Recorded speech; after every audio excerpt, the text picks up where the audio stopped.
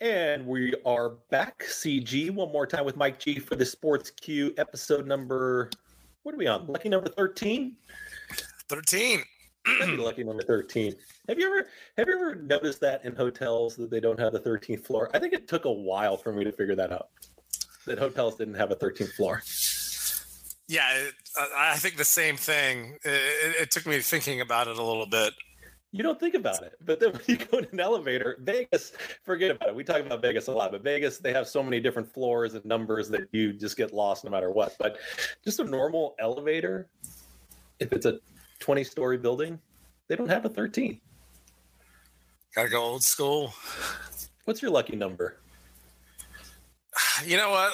I always liked the number 9 when I was like young playing sports. Yeah. That was always my number in baseball. I like that number. I was a big number 10 guy because I was number 10 quarterbacking in high school and whatnot. And then when I went to college for a year in Western Kansas, Fort Hays State, they gave me 16 because they said that I reminded them of Jake Plummer a little bit. Yeah. Hey. Okay. Jake Plummer. I like that comparison. You know who reminds me a little bit of Jake Plummer? Somebody we talked about in the last episode, number 12, or your boy Sam Hartman. Oh yeah, I could see that. Kind of balling like that right now, just kind of playing loose, and he's got some good receivers to throw to, which you know feeds that mentality. If you know you got 50-50 balls, you'll be a little more risque, and. So that's pretty good. We can have a Jake Plummer throwback, Arizona State, 1996. I was a little portly though. Jake the Snake was real skinny. Like he was kind of lanky for a quarterback, and the way that he would kind of just move around the pocket. He was so good with Arizona State that year. Oh hell yeah, he was. Oh, they were so good. Yeah, that was. That Arizona State team, like that era, that was. Man, I wanted to go there. I think everybody still wants to go to Arizona State. I think I got like a book scholarship offer to go run track over there. You made the right. It would have been so expensive. I think they were going to give me like $1,000 scholarship. Like, let's go to Arizona State. It's Mike GCG here with another episode of the Sports Q. We're going to talk about all kinds of topics coming your way. And a big shout out again to Rudy's Metals out there in Sacramento, California, our wonderful sponsor that you'll hear their commercials during our commercial breaks. So thank you to Roman. Thank you to Rudy's Metals. And if you're out in Sacramento, California, check them out. So Mike, I'm going to go ahead and give you a pat on the back. I'm going to let you take your victory lap right here because last episode you talked about a trap game. We were going on and on and on about Michigan State and how this could be the year, and Mel Tucker's got them playing and they're going to be undefeated going into the Ohio State game. Sure enough, you look at that Purdue game and you say, this looks like a trap game. It feels like a trap game. And what do you know? They fell right into the trap. Purdue has been the bear trap of college football. I mean, they've pulled that off. They have more top 5 victories as an underdog at home than anybody in college football. It's a phenomenal call by you. And here's the other thing too. Maybe some listeners out there don't know, but how would you define a trap game? If you were going to explain it in the simplest terms, what is a trap game? Here's how I would define it, and maybe you would agree. I just see it as you're either looking ahead or you're coming off of a phenomenal week. So you've got a big rivalry coming up the next game, or you just beat your in-state rival in a very tough match. And now you're coming up against a team where you may not be thinking about it. You may just think you're going to show up and you're going to beat them. And then in essence, you get caught in the trap. But from a wagering standpoint, that could be a little different as well. Yeah, I mean, I think you're slightly broader than I am. I would say after a massive victory or you've been rolling along. I would also put in like this team that's been humming along where it's like they're not as good as their last results are. There's multiple reasons for that. They hit this matchup, especially away from their goose egg. They might lose it, but it's also, after a big emotional victory, a historic victory. I mean, it's hard to repeat that high in back-to-back weeks, and the other team is getting up for you. You got a target on your back. I mean, it's college football. These are young guys. Like, they can rise up. You know, the talent disparity at Purdue, it's not like they don't have anything. You know what I mean? Like, they have good skilled players. They have good coaching. Jeff Brom is good. David Bell is a receiver that you're going to see in the NFL. He's probably going to be a first-round pick. They're set up in a situation where they can perform, and they did. So it's like I said, you're maybe a little more broad than I am, but I also like try to think of that trap game as like how the Cardinals in the NFL were rocking along. I was waiting for them to hit their trap game. And a pick 'em pool that I do, I burned myself a couple times with it because I'm like, oh yeah, they're going to step in the hole this time. And it didn't happen and caused me to lose the week. But hey, it's that's how it is sometimes. Trap games. Nice segue by you there for the trap game right into some of the NFL coverage. We get into week number 11 in the NFL, and it's pretty much wide open. I mean, when you're asking for parity and you're asking to basically say, we don't know who's going to end up in the Super Bowl. We know that there's going to be 2 quality football teams in there. There's been a lot of changes, a lot of movement. We're going to get into some of the individual categories and who we feel like is in the driver's seat. And we're going to talk about some of the odds and as far as who are some of the contenders for some of those end of the season awards. But what's your feeling NFL wise, where you at? Cam Newton is back with the Carolina Panthers. I didn't think I'd ever see that happen, but he's going to be starting. So I think he's one of the big storylines. Rodgers gets back under center here. Big Ben is out. There's a lot of movement. I'll talk about my Kansas City Chiefs real quick. They finally looked like the Kansas City Chiefs last week. I felt like that was probably their best game of the season, where they looked fast. They looked like they were executing on both sides of the ball. And if they can create turnovers, the Chiefs can win because they've got the offensive firepower to do it. I'm not sure what David Carr was doing on some of those throws. Derek Carr. David or Derek? I always confuse him. It's Derek now, right? Yeah. No, David's our Fresno State, baby. David's your guy. But having nightmares about those days. Derek Carr, you can tell the play calling is changing a little bit. There's no more Gruden. You've kind of gotten over just the first few weeks of Gruden not being there and kind of the excitement of playing with an interim head coach. And the Raiders have come back down to earth. And now the Chiefs, look at that. All the struggles they had early on, they find themselves in first in the AFC West. And I think they're going to roll from here on out because they seem like they're dialed in. So how do you see things early on? And then we'll talk about some of the individual awards. Team that I've been impressed with that I think is a bona fide Super Bowl contender is the Buffalo Bills. I mean, if they can kind of get things rolling again, Josh Allen, he's just such a hoss, man. I mean, the guys that run, I mean, the way he runs, the deep ball, he's pretty awesome right now. That defense, if you got to go up into Buffalo in those winter games, I mean, they showed in the 90s, man, like it's a tough place to win. I mean, I'm liking Buffalo right now out of the AFC. They lost to Jacksonville, though. What do we take from that game? They lost 9-6. That trap game. I mean, humming right along and stepped in a big pile of shit. You know how many eliminator pools got eliminated? I mean, seriously, how many people screwed that up? Plus, it's a 9-6 game, so you're like, there's no way the Buffalo Bills are not going to score a touchdown in this game, and lo and behold, nothing. 9-6. Well, yeah, I mean, that's what I mean. Like, the defense is still damn awesome. Yeah, So taking a look at some of the standings, Buffalo leads that division. You're leaving out New England. New England is on a tear. They look like you think smoke and mirrors. Yes. Wow. Yes. Come on, man. Do tell. The Patriots are not any type of serious contenders. I've seen them on people's short list for the Super Bowl. I'm like, put down the crack pipe. All right, so we talk about the AFC East, Buffalo. You think New England smoke and mirrors? You would be alone in that category. I think that defense is pretty solid. Mac Jones is going to have to start making some plays, but we said the same thing about Tom Brady. I mean, Tom Brady was supposed to make plays early on in his career, and all he did was just drive the ball down the field and make plays when they had to. Baltimore is a very quiet 6-3.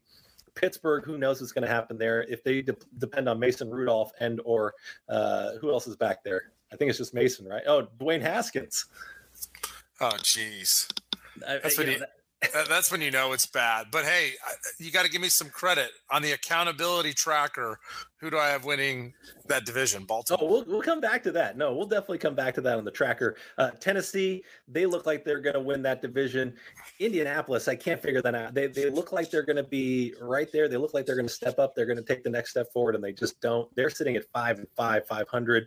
Tennessee, without Derrick Henry, though, do they have any chance if Derrick Henry is not in the backfield? In my opinion, no. I mean, they need him to be that ramrod. I mean, he's the modern day Earl Campbell, man. The guy is a complete stud.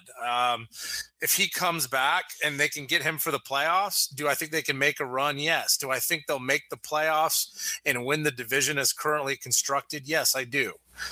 They have enough other good players. They can cobble it together with old man Adrian Peterson and McNichol and who's the third person they're using? Yeah, I'd have to McNichol, the Adrian Peterson. They got somebody else that it's like what? So, Bet, you like Buffalo, Kansas City. You got to hand it to them for last week. They looked really good last week. Last week was the first time it looked like the Kansas City Chiefs. I hope that they're starting to put things together now as they get into the second half of the season. I'm not going to say that they planned this all along, but maybe they were just kind of farting around a little bit too much early on in the season, and now they've finally started to play some football. Big matchup against the Cowboys this weekend. Do you think they win that division? Chargers are right behind them at 5-4. Yeah, I think the Chiefs can get back on track. I mean, I can't betray them now. Remember, I put them in the Super Bowl again. So I like that. I was happy about that rematch. I mean, I was very, very bullish about their prospects and see them kind of go down the tube like they have, especially Mahomes just be ineffective with the same stable weapons that they've had and all that speed. It's very bizarre.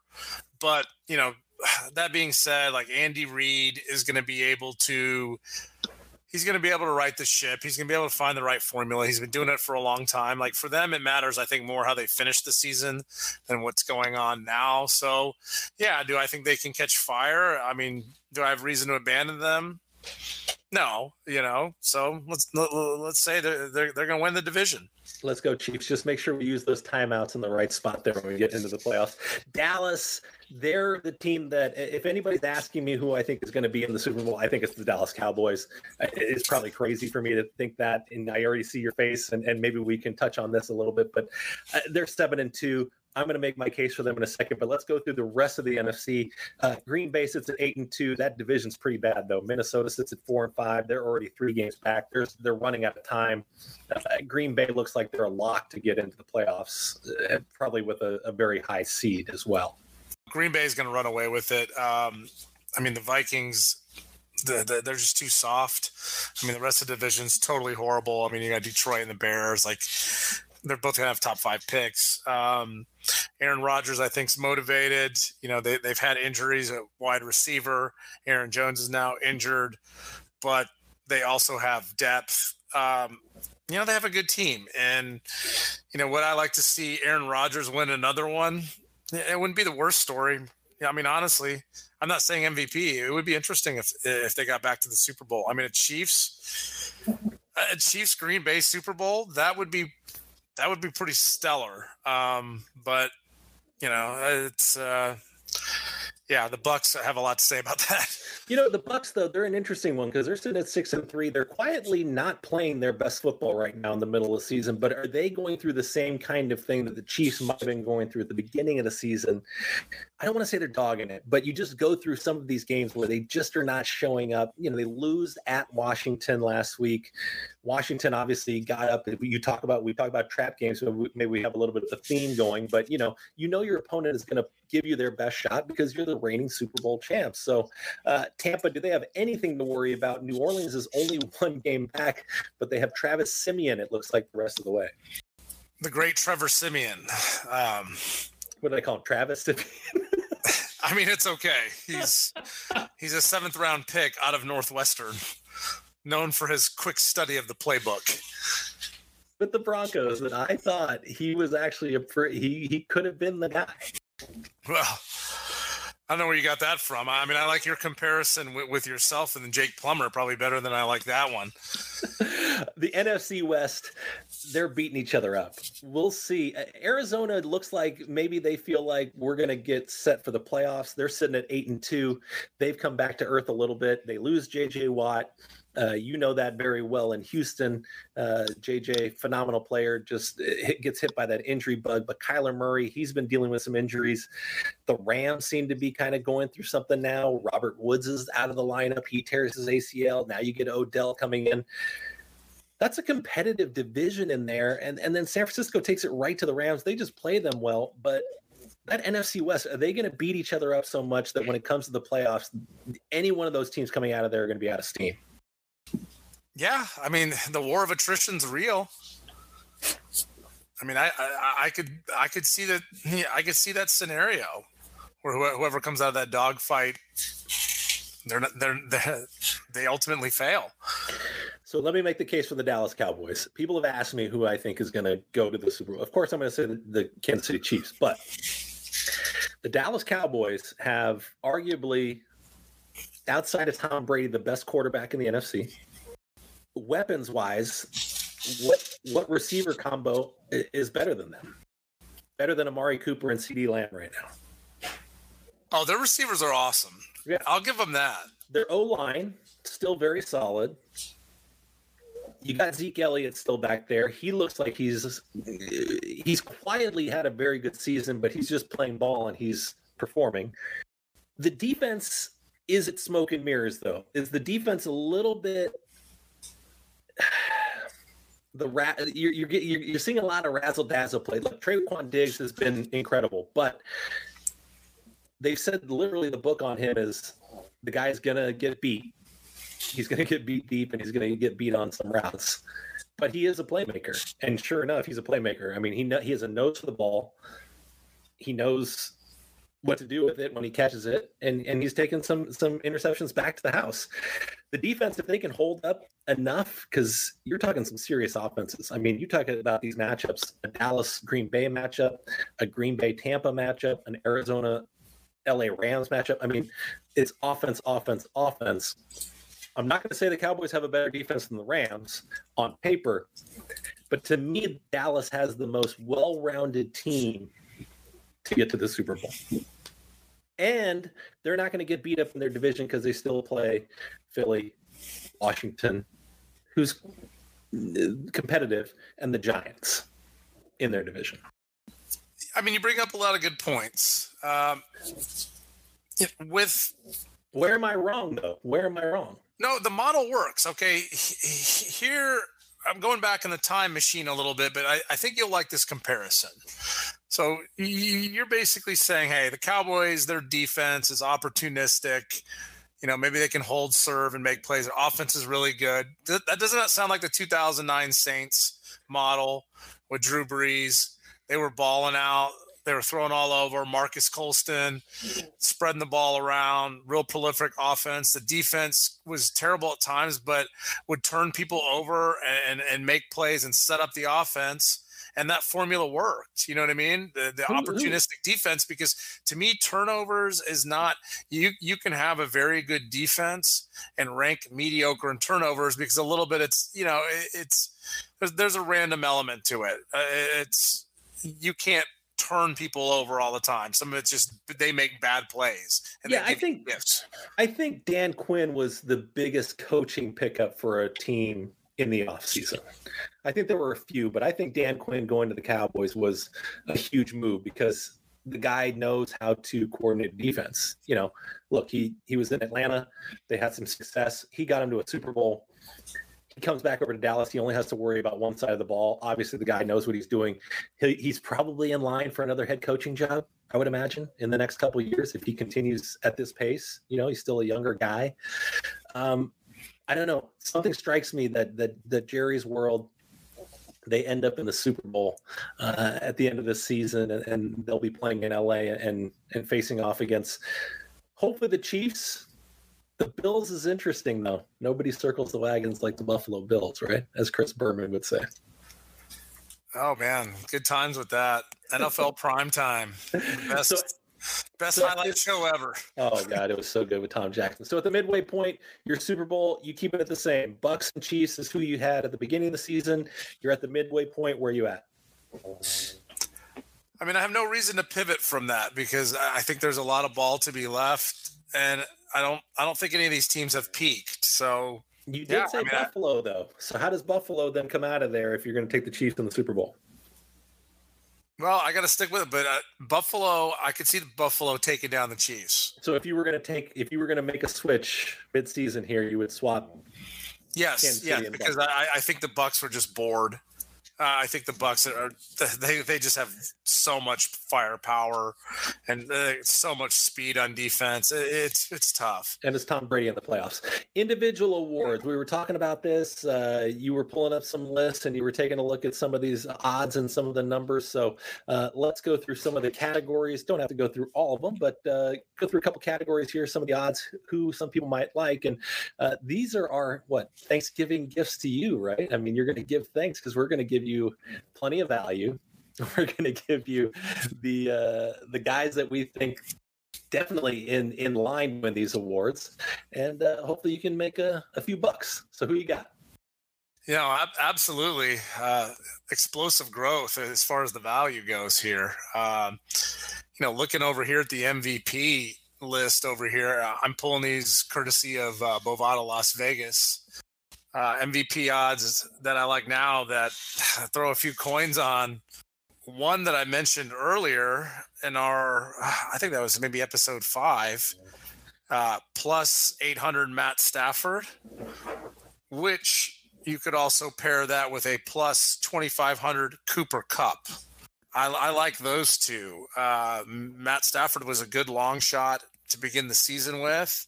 And Cooper Kupp has been absolutely fantastic out of the slot. I mean, he's done it all, man. He's over 1,000 yards, leading in touchdown receptions. So those are two guys that really stand out to me on the list as far as, value. And then somebody expressed some interest in an earlier episode when we kicked off the season. So I like Stafford at 8-1. It just seems like quarterbacks are always in the driver's seat. Cooper Kupp is going to have to do something really incredible towards the end of the season to take it down. But at 25-1, it's worth a flyer, definitely.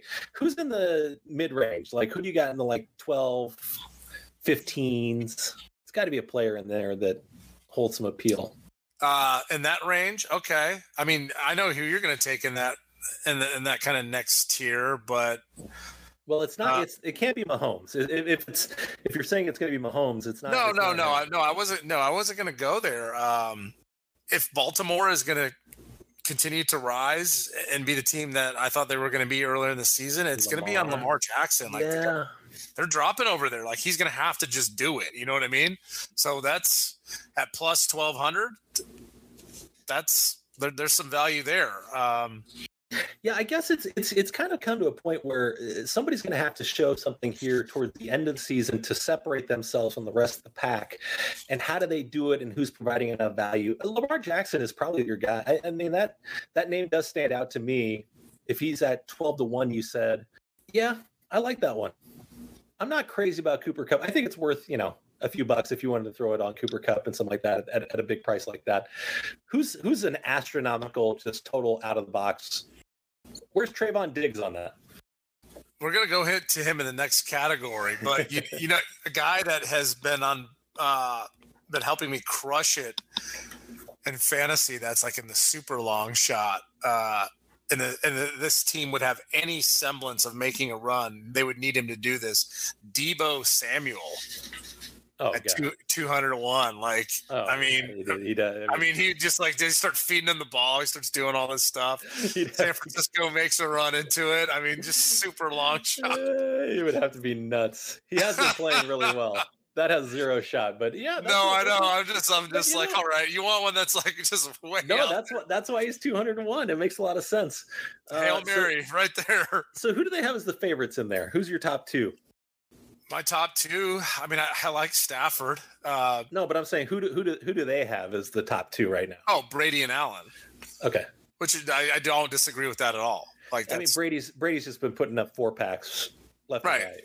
Yeah. Right, and Allen is it's Well, let's go to Defensive Player of the Year since you brought up Trayvon Diggs, and he ranks pretty high on that list. What do you think without looking? Where do you think he is on it? Where is he on the list? Yeah. Because he's setting some crazy numbers as far as interceptions, the impact he's having. Yes, he's a rookie, but the fact that Dallas is also very good, and he's been the highlight kind of primetime Deion Sanders type player with an impact. I could see him sitting 10-1 right now. Plus 350, my friend. No, second best odds. He can't be that low. Oh, he is. Wow. It almost seems like Aaron Donald just wins that award every year, but maybe he's not in the conversation. Where do you think Aaron Donald is? Inside the top 5 or outside the top 5? He's probably outside the top 5. I don't know if he's been as dominant. Inside. No, he's in the stand. He's fourth best odds. Well, there you go. It's been the Aaron Donald Award for what, 3 out of 4 years, something like that. Yeah, the dude's a monster. I like Trayvon Diggs. He's probably the only Alabama player that I like. So, but 3.5-1, that's pretty low. Who else is on there then? Myles Garrett, which he's a monster. Right. Cleveland's terrible. Like, right. They wouldn't be functioning if he wasn't balling out. Their whole defense is good. How about that D lineman that was tearing up the Rams for Tennessee? Is he on there? He's a Titans D lineman. You don't hear that much about him. Oh, you're talking about Jeffrey Simmons. Yeah, he's a monster, man. Yeah, Jeffrey Simmons is a beast, dude. Yeah. He's not on there. Where's Jeffrey Simmons on this? No, he's not. But you know what? Like, that guy, he had a lot of injury problems at Mississippi State. Yeah. And that's what kind of held him back. But like when he played, he was that. But now that he's over his injury problems, dude, he's crushing people, dude. The guy is big. Like, that's a guy, if you're looking at, say, next season, because the way he's performed this season, he's kind of like a Matthew Judon. They're not household names really, but everyone in the NFL knows that this guy is solid. This is the guy. Maybe not for this year, because it might be too late. Tennessee's going to have to probably have a 1 seed, and he's going to have to do some really big things defensively to pass a Myles Garrett or something like that. But next season, I could see a guy like that kind of sneaking in. Now everybody knows him. He gets a little bit more pub behind him, and then you catch a little bit of value too. Yeah, I mean that makes sense to me. That makes sense. So what are the other 2 categories? Rookies? You got, Defensive Rookie of the Year. Yeah, along your Cowboys theme, who do you think's leading that list? So is it Traquan or is it Micah Parsons? Micah. Yeah, I mean you can't go wrong with either one. And this goes back to Jerry Jones. I mean, for him being the GM, the guy does his homework and drafts guys very well. Dude, Micah Parsons, the only reason he even slipped in the draft is because he opted out. I loved him. In the draft. I told all. I mean, when he played at Penn State, he was a complete monster. But the thing he was really good. He had that charisma. Did you see when they had the draft and they had the cameras following him around, and he just had it. He knew how to talk to people. He didn't feel like the moment was too big for him, and you knew he was going to perform. And look at what he's doing. And then they pick up Traquan Diggs, kind of just in the same draft, and they got to be 1-2. You know who Micah Parsons is that you'll remember from back in the day? He's like he's not as big as like LeVar Arrington, but he's like that athletic and smaller and faster. Yeah. Hopefully he'll have a better career. I mean, LeVar kind of lost it after a while. LeVar Arrington was like everybody's favorite. He looked like a linebacker. Everything about him was a linebacker. Well, yeah, in the last era, big pads too. Nobody wears the big pads anymore. Offensive Rookie of the Year. Let's get some Offensive Rookie of the Year candidates in here before we get into our first break. But who's on that list and where's the value? Offensive Rookie of the Year. Offensive Rookie, dude, that's a layup. Jamar at the top. Well, there's two Captain Obvious ones that are neck and neck. Mac and Jamar. Got it. Yeah, you got it. Najee Harris at plus. I mean, nobody else really worth talking about. Like, I agree with that. Like, I'm going to go for Jamar Chase because he's the best college receiver of all time. And that's it. And that's your point. The point is made. I mean, that's all you have to say. Like, Jamar Chase, 2019 LSU, unstoppable, lit up everyone. Yeah, it was fun to watch. It was like, what was that guy doing?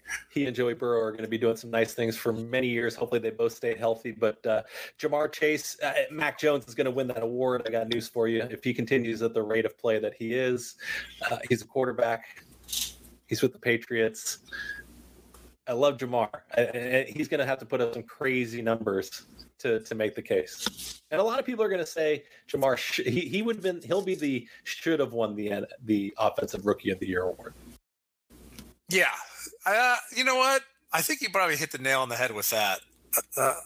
I think you are right on. It's going to be one of those, like, looking back at their careers. Yeah. Like, Jamar Chase he's got Hall of Fame arc. I don't think Mac Jones is going to be a Hall of Famer. I don't see it. Do I think he could be a serviceable starter in the league? Yeah, but I don't think he's going to be a superstar.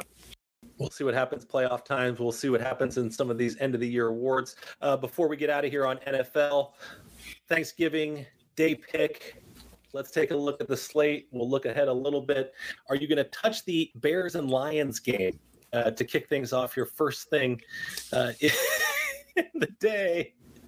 As tradition on Thanksgiving, Bears at the Lions. You know what? Is someone who spent their childhood in the suburban Detroit area and grew up a Lions fan and grew up about 10 minutes from where their training camp was at Oakland University, there was always this urban legend or myth that permeated the community that the Lions were the stalwart team on Thanksgiving. The Lions started the Thanksgiving tradition in 1936. That's why they are allowed to play on Thanksgiving every single year, despite the fact that they are the worst NFL franchise, bar none. I looked at their record all time on Thanksgiving Day. Do you think their record is above 500 or below 500, Chris? No, it's got to be below. It's got to be below. 37, 42, and 2 is the all-time Thanksgiving record. But despite all this negativity, would I fire on the Lions beating the Bears for their first win of the season on Thanksgiving? Probably not, but you know what? They're going to do it. They're going to turn the tide. That's going to be the one win the Lions get. It's going to be a Thanksgiving Day miracle. I love that they achieved a tie before they achieved a win in the NFL. Oh, things are looking up. The Dan Campbell mission. They've still got a game this week. We'll see what happens in the next week. Raiders at the Cowboys. I think Jerry's team. I think Jerry's rule takes it right to him. Cowboys at home. Raiders are going. To me, I think they're going south. I think Cowboys win this one in hand by many. Yeah, Cowboys this week. That'll be next week. It'll be next week as we get into Thanksgiving. Yeah, I mean, the Cowboys are on a roll right now. I'm curious what the spread is on that one. 7 points. Ah, Cowboys are given 7 early. Ooh. Bears Lions, they're not even making a line right now. Well, yeah, like you said, they got another game in between, but yeah, but you know what? The Raiders and Cowboys do too. I could see that game being a back and forth punch out though. Like I would be scared. I think the Cowboys would win, but I would be scared to take them for a touchdown. I really would. Could be a trap game. Yes. No, I see that game being not a lot of defense being played. Cowboys play the Chiefs this week. Big game. They'll go into next week and they'll host the Raiders on Thanksgiving Day. That's a quick turnaround off of probably the game of the season that they marked on their calendars there, the Cowboys and the Chiefs coming up this week. And then Bills and Saints are going to wrap things up on Thursday night. Whether you're still, are you still going to be awake by this point? Thursday night football game on Thanksgiving. Potentially. Yeah, no, I will be. Too many kids. It's not going to be that crazy as it used to get. It can be a late night. What about you? Oh, I think I'll be awake. I think I'll be. Okay. I'm going to volunteer in the morning, and then I'm going to have a real light Thanksgiving. So yeah, I think I'll be awake. But we'll see what happens there. All kinds of great things coming up. We're not going to talk to you guys before Thanksgiving, so enjoy the full slate of NFL games on Thanksgiving Day. All the games coming up this weekend, and hopefully we're pointing you in the right direction on some of these end of the year, late season awards for some of these top players. Jamar Chase, Mac Jones, we're going to see that throwdown and the offensive rookie of the year. That could be real interesting. But let's take one break. What do you think, Mike? Let's just take one break here because we ran a little bit long in this segment. So we'll come back. We'll talk a little college football. We're going to talk some EPL. We're going to talk a little bit about Mexico, the U.S., and Canada, and the weird kind of combination of soccer that's been going on there as well. So we'll be right back on the Sports Cue. Mike G and CG. We'll be right back after this message from Rudy's Metals. Rudy's Metals in Sacramento, California is your one-stop for all your metal needs. It's your metal recycling center. Copper, brass, aluminum, steel, tin, and much, much more. You can call them today at 916-912-0487. They're located at 750 Richards Boulevard in Sacramento, California. If you are on the West Coast, Rudy's Metals is your spot. You can get cash for your metals today. Check out rudysmetals.com. Once again, back on the Sports Cue, Mike GCG one more time with one more segment here. We're going to do this. We can just call it a holiday episode. You know, that's what we do. 2 segments, holiday episode. You know, Thanksgiving, the whole thing. What's your Thanksgiving go-to? What do you go right for? What do you have to have on the plate? Man, the best thing's probably the stuffing. I mean, that's the most unique. I mean, turkey's all right. I like to smoke the turkey. That can be fun to do. I mean, especially, I mean, you've been down in Texas in November. Like it's a good month down here weather-wise. Sit outside, have some drinks, smoke some meat, you know, live that country life. One thing the NFL does very well on Thanksgiving is football. And the NCAA kind of steers clear. They kind of stay out of the way of the NFL on Thanksgiving Day. They don't want to mess around too much. You are going to get one game, though. Ole Miss is going to be at Mississippi State on Thanksgiving at 7:30 at night. That's an interesting game to kind of tune in if you're kind of sick of the NFL action. You want to jump over to college football as we start talking about some of the college football. Lane Kiffin, what he's done, he's got the quarterback that's going to be a top 10 pick, it looks like, in the NFL draft. It's pretty incredible what he's done. It's also incredible what he's doing, the fact that he was able to make selections on College Game Day, the morning of the game last week, the fact that he's able to now talk openly about recruits because of just the way that regulations and the rules have changed as far as the recruitment of players. Lane Kiffin is working the system to a T right now. 2 questions. How long is he going to stay at Ole Miss? And are they going to handle Mississippi State on the road on Thanksgiving? The Egg Bowl is always tough. I think a lot of it depends on the health of Matt Corral if they're going to win that one. I mean, you saw what Mississippi State did to Auburn recently. That completely insane comeback. I mean, they were down by 4 touchdowns. It's like the biggest comeback in Mississippi State history. Will Rogers, a quarterback for the Bulldogs, he's the best guy that Leach has ever had. I'm serious. Like, going back into his history, he never got to coach Mahomes at Tech, but it's fascinating stuff. I don't want to slight Fresno State and San Jose State. They also play on Thanksgiving. Who you got there? You know what? I'm going to have to go with Nick Starkel and the San Jose State Spartans. Look at this guy. Didn't even think he would know anything about those West Coast teams, and there he comes. He comes with this. That's why you're Mike G, dude. That's why you're Mike G. Look, you know, there's a lot of pack after dark time in my lifetime. That's how I know a lot of late nights in college football. Let's talk some top 25 here and some of the rankings as we go into another week of college football. Georgia is distancing themselves from the field as far as the quality of play. They're kind of boring to watch, but, you know, it's not about making it exciting really to watch, I guess. They have a dominant defense. He's got, I mean, how many first and second rounders does he have on that defensive side of the ball? Oh, Georgia? I mean, what? 9? They're going to have like 14 guys drafted.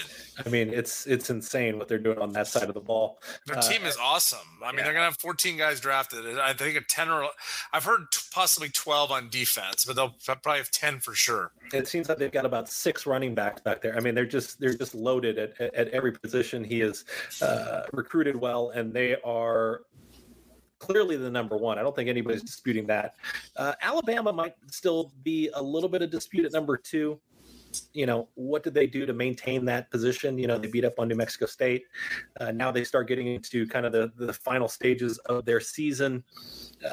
As we talked about, if they lose the SEC championship to Georgia, does that scenario still throw everything kind of in flux? I don't think Alabama, if they have 2 losses, should be in the Final Four scenario under any circumstance. Yeah. But how do I just don't know what you do here, because you got a situation now because you've got, as long as Oregon doesn't slip up in their last, it'll be 3 games. So they're on the road. Did you see their mathematical odds, Chris, to actually make it to the college football playoff? That's what struck me. Have you seen it? Because if not, take a guess. Oregon's or Alabama? Oregon to make the college football playoff. I was shocked. You were shocked at the number? Yeah. Is it like a between a 0 and 100% type thing? Yes. I would say, based off of, because I've seen their schedule, they're going to play at Utah. So that probably hurts them a little bit. And they're going to host Oregon State. And then you talk about a Pac-12 championship. I would say they're probably at a 91% to get into the Final Four. They're 5%. Oh, how is that possible? 5%. How is that possible? Who can jump them in that scenario? Because they think that they're going to lose one of the remaining games. Well, that's what that means. Yeah. I mean, it's not so much being jumped if they win out. No, that's the scenario, but they see that as a 5% play. So who do they that's think the mathematical models, whatever they're worth. They think they're going to lose to Utah this week? Yeah. Has to be that they think they're going to lose. Or the Civil War. Yeah, but I don't. if they were in Corvallis, maybe, but not at home. I don't see them losing to Oregon. Dude, it's a goofy game, man. You know that weather gets in Oregon like in November like that. It's a storm, rainy. It's goofy. I guess it depends on who they would play in the Pac-12 championship as well. Because what did they do? They broke that up there. So who would they see? They'd see Utah again. Yeah. That's so they basically. I mean, if you're telling me mathematically they're at 5%, that's what the stats say. That means they're That means they're losing to Utah this weekend. Oh well, yeah, they are underdogs. They are -3. Yeah. So Utah's -3. Sorry, +3. Yeah, sorry. Well, there you go. So now take that scenario then. If you're saying they're at 5%, Oregon loses, they're out. Ohio State, Michigan State is an absolute mess because they're all going to basically make a case. Michigan is out if they lose to Ohio State. Ohio State is presumably out if they lose to Michigan, right? So that game doesn't get any bigger. Michigan State also plays Ohio State they all play each other. So well, trap game, it's one way to get out of the trap. If you're Michigan State, go beat on the Buckeyes, but I don't see that happening. I think they're like 19-point underdogs. They are. So Ohio State beats Michigan State. Then they go into the Big House. They play Michigan. If they lose at Michigan, Michigan's in the Final Four. Michigan wins out. Yeah, they're going to get in. It doesn't get any bigger. I mean, that almost becomes the biggest regular season game of the season, no doubt. But in the history of that game, I mean, that's got to be one of the biggest ranked. 1964 was the last time that they were both ranked in the top 10 and played each other. 1964, Chris. It's a long time ago. And so with all of this happening, who is sitting there in the catbird seat? There's actually the Big Ten. There's actually 2 teams that could be sitting in the catbird seat on this. Well, just watching all this action, because if we're talking Oregon's going to lose, potentially. Ohio State, Michigan State, they have a mess. Cannibalize. If Michigan beats Ohio State, or really, if Ohio State beats both Michigan and Michigan State, then that leaves one open spot that really is only going to leave two teams in the driver's seat, right? Yeah. Cincinnati, if they went out, they're going to get in at this point. With and Oklahoma having happened, what happened to them? And Notre Dame. There will be a bias against Notre Dame. They're not going to let Notre Dame in if they lose to Cincinnati. Nope. Really? You're going to get Cincinnati, but you're not going to get Notre Dame. You're not going to have a situation where, no. I'm just telling you, like, the committee's not going to do it. There'd be fatigue. Okay. Nobody wants to see that situation. Nobody, trust me. Like, your fans around the country, nobody's like, oh yeah, we want Cincinnati and we want very mediocre, watered down, Jack Cone Notre Dame. Yeah, give me some of the Cone man. So then Notre Dame's kind of, Kieran Williams is a good player, but they're kind of trash. So who else is out here? Oklahoma State 9-1, Wake Forest sits behind them 9-1, Baylor sitting at 8-2, Mississippi 8-2, Oklahoma 9-1. Is there any way Oklahoma finds their way back into this picture somehow? No way. Is there a way that Oklahoma State can find themselves in the picture somehow? Yes. Okay. Win out. If they win out, then there's a scenario where they get in. So Oregon loses, they win out. They need Cincinnati to lose and Oklahoma State's in? Oh, if that scenario happened and they won out, yeah, they would, because they would have to beat Oklahoma in the Bedlam game. Then they would have the title game. So, there'd be several scenarios, but that would be like Iowa State. Like, yeah, they would deserve to get in. So then at this point, who is in the best position to, because here's the problem, and it's not really a problem. If you're the SEC, it's not a problem. We're pretty much saying Georgia and Alabama are in no matter what. Now, you're saying a 2-loss Alabama team does not deserve to be in.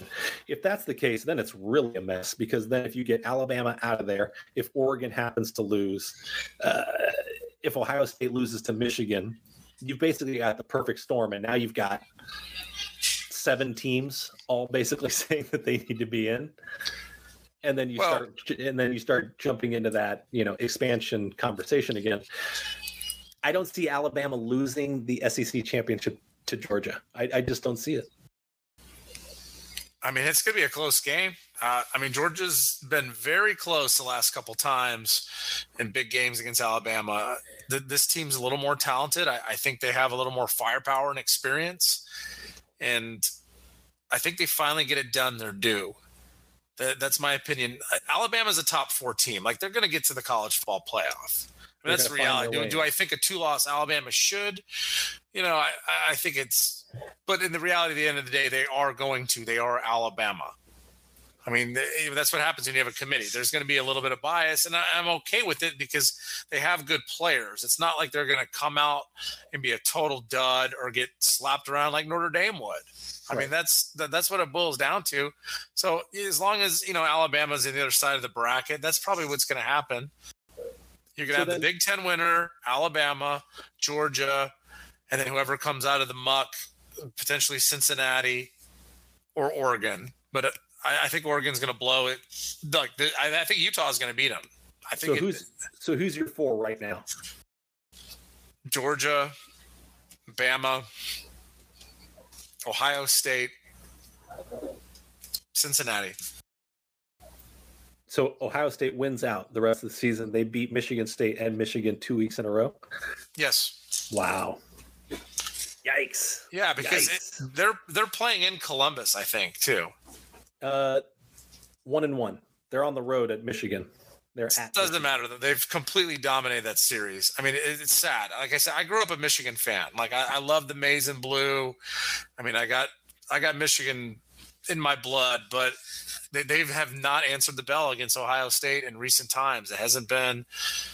It's been a long time since they've been on the top of that rivalry, and I don't see it happening this year.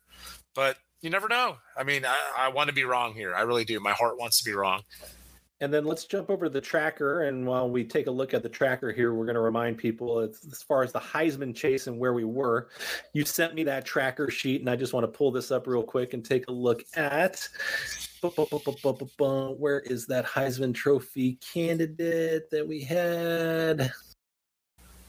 Looking at some of this like memory lane, I put NL champion is Braves. I said that in May. I know, that was good. They won the freaking World Series against my beloved Astros. Oh my God. I don't see it, but let's just talk about Heisman Trophy real quick and who the top contenders are. You said Bryce Young. I mean, you named him and you had him on the list, and this is your guy. The price has gotten shorter and shorter. It just seems like we're just handing him the award, though. It hasn't been. I haven't seen anybody really, besides Walker, Kenneth Walker, in that big performance against Michigan, like have that Heisman moment. You know what I mean? I'm telling you, I'm still liking Sam Hartman if they can somehow make the run. They're making a run, but I don't. I mean, Bryce Young, like, I agree with you. I get what you're saying. Like, I'm not trying to be evasive. I think they're just, it's an easy thing to do. Like, he's a lights out. He's an awesome first year starter. Like, it's a super talented team. I mean, he's got a rifle for an arm. He's got poise. Like, he's going to be a number one pick. Like, the guy's a stud. Like, I totally get it, but let's just not hand him the trophy. Like, this year's a little more wide open. Let it go outside the box. I mean, if he would have been a hero, they would have got it done against A&M. Yeah, I get what you're saying. Yeah, it's an interesting kind of breakdown of the whole thing. Hutchinson's kind of interesting for me. If Michigan found themselves in the top 4, if you're talking about like a different player, different side of the ball, he's been dominant. Aiden Hutchinson, man, that's they're showing him going to the Texans number 2. He's been dominant, man. I think that he would be one of those interesting like defensive players that just kind of sneaks in there, and he's not quite Steve Ettman, but I think he's one of those. Dude. He looks number 97, dude. He's got the old school D line. He's just power chopping people, getting on the edge, smashing people like. Yeah, I mean he looks the part. A little Myles Garrett-ish. A little bit. Let's take a look at some EPL while we're here. Thanksgiving episode, bunching up these categories because we don't want to keep you guys too long. I know you're all looking forward to your turkey and stuffing and cranberry sauce and whatever else you got going on out there. Let's take a look at the table a little bit. Chelsea, Man City. I always mess this one up. WH. West Ham United. West Ham. The Hammers. Liverpool, Arsenal, Man U. What's going on? In 6, my choice is just dropping in the standings. And then what else have we got here? Tottenham, who we talked about, they're kind of dropping a little bit from when we last talked. So what's been going on? Who's on the rise? Who's on the fall? And then we're going to talk about some local North American soccer as well. But let's talk some EPL and some DFS if you got some time here for the Premier League. Looking at it from a DFS slate, it looks pretty tasty. And I mean that from a sense that, to me, it's a lot more fun to play the DFS angle when they're kind of games that are projected to be draws or high scoring, or you really don't know who's going to win.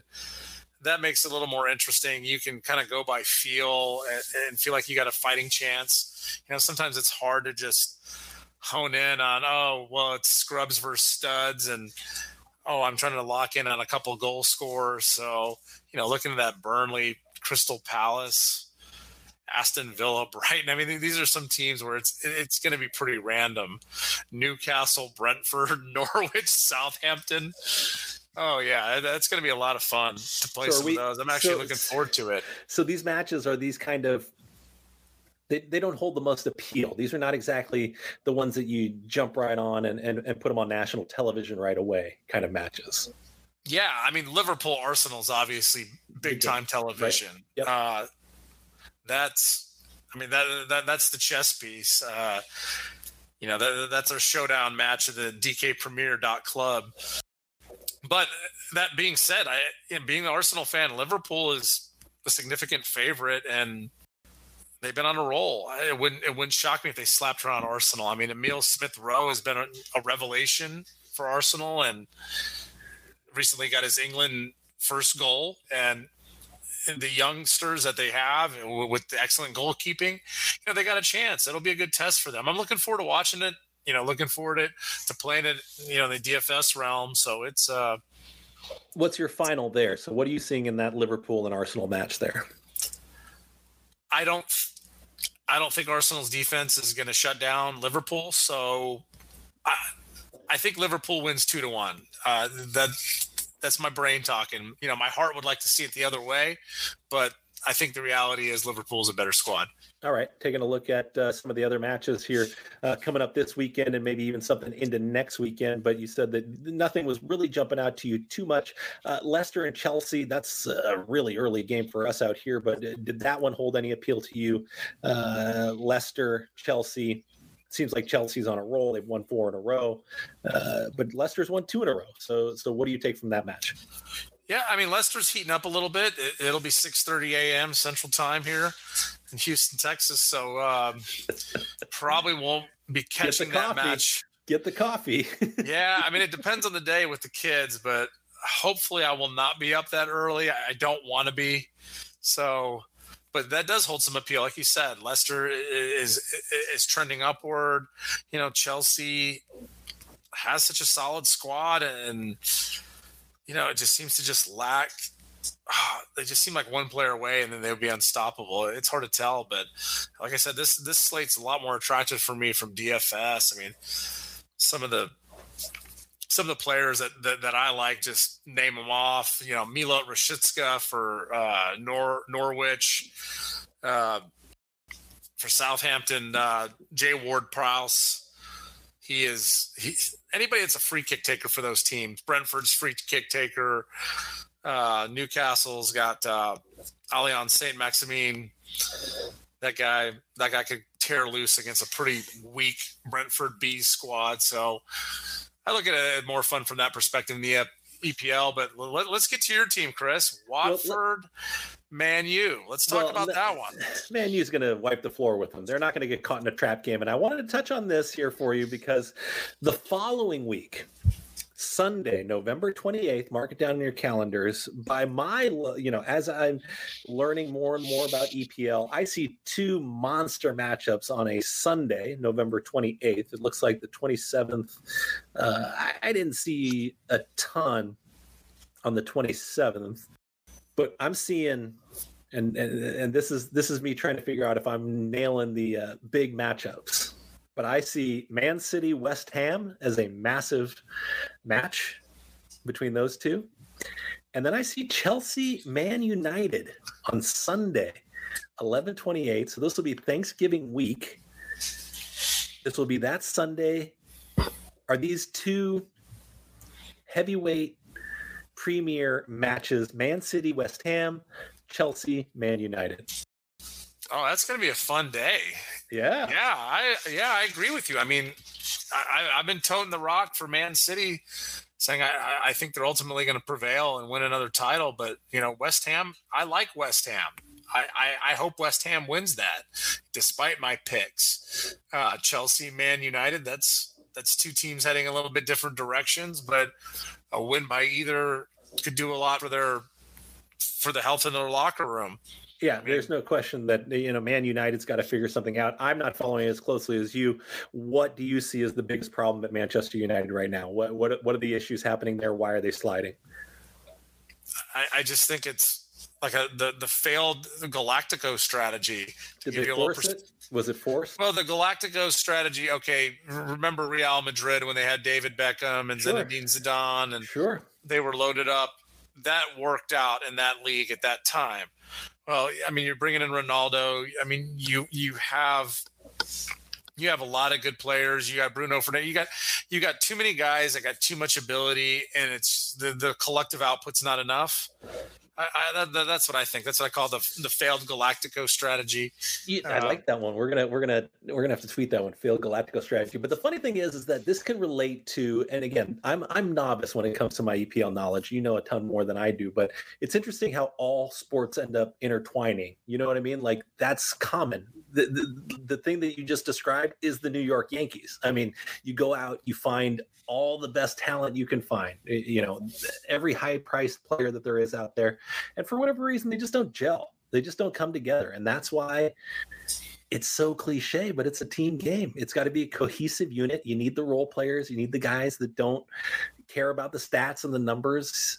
That's why the NFL, they talk about in the trenches, your O and D line play is probably what's going to carry you to a Super Bowl. I mean, we could talk about Mahomes and all these other guys all day long, but if you don't have guys that can block and guys that can go out there and defend from the point of attack on the line of scrimmage, you're not going to win. So it's interesting to hear that correlation and to hear that that's what's going on with Manchester United. Why did they feel like they needed to take that approach? I don't think they got off to the start that they needed. Mm-hmm. Their strike force wasn't putting forth the goals. I mean, Fernandez has been excellent. They got Luke Shaw. I mean, they have some really solid players. They figured they needed more goals, and you bring in Ronaldo, and it's just not working out. I mean, remember Vince Young in this famous 2015 when the Eagles declaring that they were going to win the Super Bowl like the second week of training camp. I mean, that team didn't even make the playoffs. So, and Ronaldo's had flashes because you do see some highlights here and there. But you said it. You said he's what, 35, 36? Yeah, he just turned 36. Yeah. I mean, he's not a young kid anymore. So he can't carry you every single week anymore. Like, can he still be very solid? But he can't play all the time. He's too old. Yeah. He's too old at 36. Wow, that hurts. Well, but I mean, you know how grueling that sport is. It's so true. It's so true. You got to go 90 minutes plus hard in the position that he plays. It's difficult. Before we get out of here, let's talk about some North American soccer, and let's talk about the USA and Mexico. And U.S. is now dominating Mexico in soccer, and what is happening there. And then also, I noticed that Canada beat Mexico. So what is going on here in North America? I love it. 2-0. It rings true to my ears every time I hear it. I love it that 3 times in the last competitive fixtures that, hey, the U.S. has taken them down. It's great. Remember what we said at one of our first podcasts? It said, when the U.S. is beating Mexico more than 50% of the time, or at least 50% of the time in competitive, now you can start talking about different things. It's not exactly translating and qualifying because you followed it up with a draw at Jamaica, which could have easily been a loss. I mean, you were lucky to get any points out of that, but it's great to see the American program finding itself a little bit. Christian Pulisic coming back, only as a substitute. But, there's some young talent. I mean, you can tell, like, the leagues that the top American players are playing in, they're getting in the top leagues, they're getting in the top squads. The anti-American bias that has been out there in world football for a long time as it pertains to field players has finally been taken down a notch a little bit, and these guys are getting opportunities at a young age where in the past they wouldn't get them, and it's starting to pay dividends. So I'm super pleased as a American soccer fan. Yeah, it's a great point because they've gone out and played internationally, and they've kind of let the American players go ahead and find their way and then just come back and become that cohesive unit that you're talking about. They have enough stars to be able to make some noise. Are we going to make any World Cup noise in the next 8, 12, 16 years?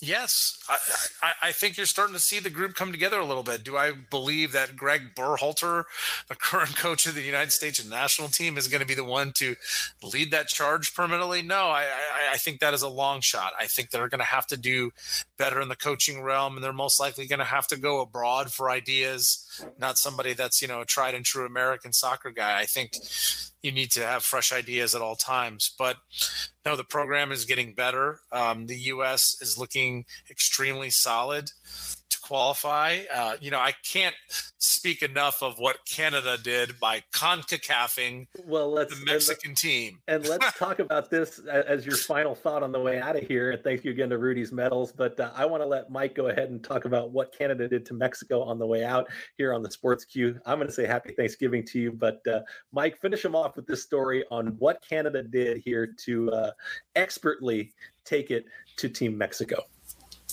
When Mexico's coming to your place in your Canada, you drive them up far north as they can go to Edmonton, Alberta, take them to the far north and have them play in freezing weather and get their ass kicked and lose the match and set Canada up to actually qualify. I don't think they've been in the Cup since, were they in 19, no, not even 98. I think they were in like 82 or 86. It's been a long time. So it's huge for them. Go Canada.